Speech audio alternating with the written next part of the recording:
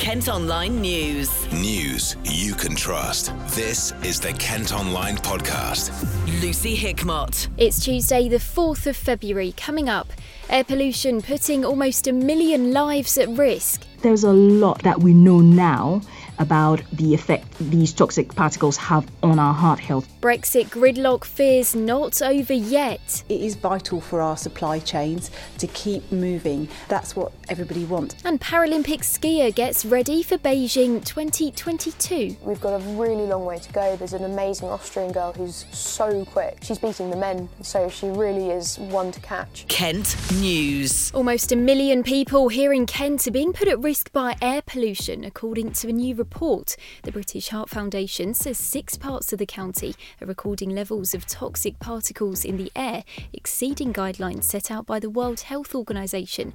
Dartford, Medway, Gravesham, Maidstone, Tunbridge and Malling and Swale all made the list. Stuart Jeffries, a Green Party campaigner in Maidstone. Air pollution is just one of the biggest problems we're facing in this country.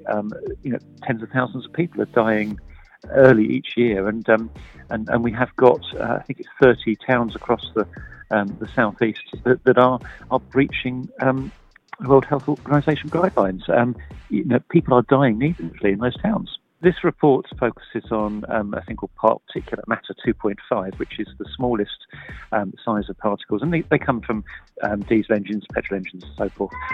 They are very, very toxic. They can pass freely in and out of the bloodstream. They can go into the brain, and they can basically affect any part of the body in terms of how they cause damage. So they are particularly toxic. Dartford does suffer. It's got two major roads running through it. It's got the Dartford crossing. It's got the M20 just a few miles away. And of course, there's additional pollution from power stations and blowing in from the continent and the North Sea as well. So it's supremely placed to be one of the highest, or the highest pollution place in Kent. So hardly a surprise. But really another sort of damning indictment of the car industry and the car and the way we travel, in terms of we can see the effects quite directly on the place where the most cars travel through.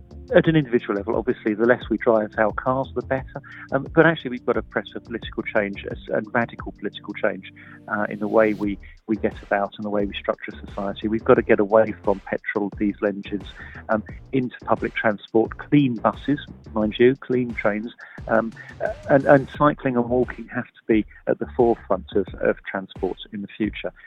The day of the car and the day of the combustion engine has to come to an end very soon. A year after the government published its clean air strategy, the British Heart Foundation's urging for more to be done. Barbara Cobson is a senior cardiac nurse at the charity. She's been telling us more about some of the specific dangers. If we're exposed to these tiny particles over a period of time, what it can do, it can cause the blood vessels to become stiff or even narrow, which means that it's not flexible enough to control the blood pressure. So what happens then is that it puts a lot of pressure on the heart. Also, the blood can become very sticky with these particles in the bloodstream, which can then increase people's risk of having heart attacks and strokes. So there's a lot that we know now about the effects that these toxic particles have on our heart health. So it's absolutely important that the government actually adopts this new, the stricter World Health Organization limits by 2020. And it's all to protect the nation's health. The government has today announced a ban on the sale of diesel, petrol and hybrid cars will be brought forward to 2035. Kent Online reports. A road near Gravesend has been taped off after a man suffered serious injuries. Police and ambulance crews were called to Hamerton Road in Northleet in the early hours of this morning. Forensic officers have been spotted going into a property. Police investigating the death of a 20-year-old man in South London have charged 3 people after they were arrested at the Port of Dover. Crossland Davis was stabbed to death in Deptford in December. A 20-year-old man detained in Kent on Sunday is accused of murder, along with another man previously arrested, while a 21 and 17-year-old have been charged with perverting the course of justice. Now, just days after leaving the EU, there's a warning Kent's roads are still at risk of becoming gridlocked. The Freight Transport Association says it's important for our supply chains the traffic's kept moving at the county's ports post-Brexit. Heidi Skinner's from the organisation, which is based in Tunbridge Wells. The next 12 months is going to be a very interesting period then when we can see how the government moves forward, certainly on whether we'll have to see import declarations, other checks coming in and going out of the UK. So, yeah, the next few months are going to be vital. Unfortunately, we've never seen Operation Brock fully tested. We've only seen parts of it in operation, and whether that will come into force, later this year is something that we watch and wait and see. But certainly, traffic management is a major concern for us. Every sector, company, organisation will have a different view, and that's perfectly understandable. As I said, we are working with ports, we're working with government to make sure that we can continue with the arrangement that we've had. It is vital for our supply chains to keep moving, and that's what everybody wants. So it is important that we keep the country moving. Kent Online News. An elderly Medway couple have lost their life savings of £73,000 after conmen told them the roof of their house needed repairing. The fraudsters knocked on their door in Strood and used the name of a trusted local company to trick the 71-year-old man into agreeing to the work. A GoFundMe page has been set up to try and raise money to repair the damage they did to the home. More than 6,000 drivers have been caught speeding in Kent in just a year, thanks to a group of volunteers. Community Speedwatch use a tracker to monitor roads across the county, and police can fine or prosecute anyone going too fast. Watering-Brete near Maidstone had the highest number of speeding drivers in the 12 months to last August. Kent Online Sport. With just over 2 years to go, a Kent skier has been telling us how preparations are going for the Winter Paralympics. Millie Knight, who grew up in Canterbury, has just picked up a few medals at the World Cup in Slovenia. She was on Team Talk on KMTV with Nicola last night and said the build-up to the competition didn't go too smoothly. We'd had a fantastic training block and racing in Mammoth in America in December, so we were really ready for the World Cup. But unfortunately, between then and the racing, everything kind of went wrong. I had a car crash on the way to the airport. I obviously wasn't driving. And my guide Brett was really ill, so he couldn't race or train for a week. So I had to have a reserve guide.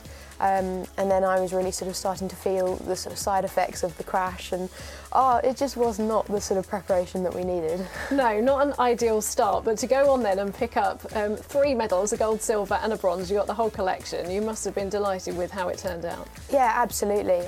We really had no expectations for results at all.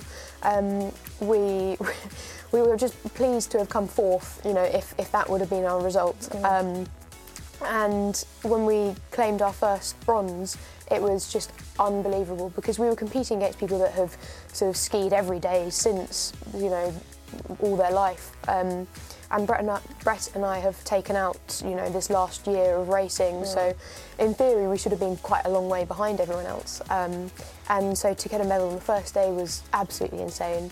And then the second day when we won, that was even more crazy because we'd finished the first run and we were in the lead, and I thought, oh no, I don't want to be in this position. I haven't come here to sort of win medals or win.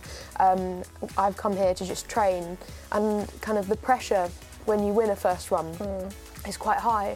And I thought, oh no. Exactly. You've got 2 years to go until Beijing 2022. How do you kind of pace your preparations so that you're not peaking too soon before those games?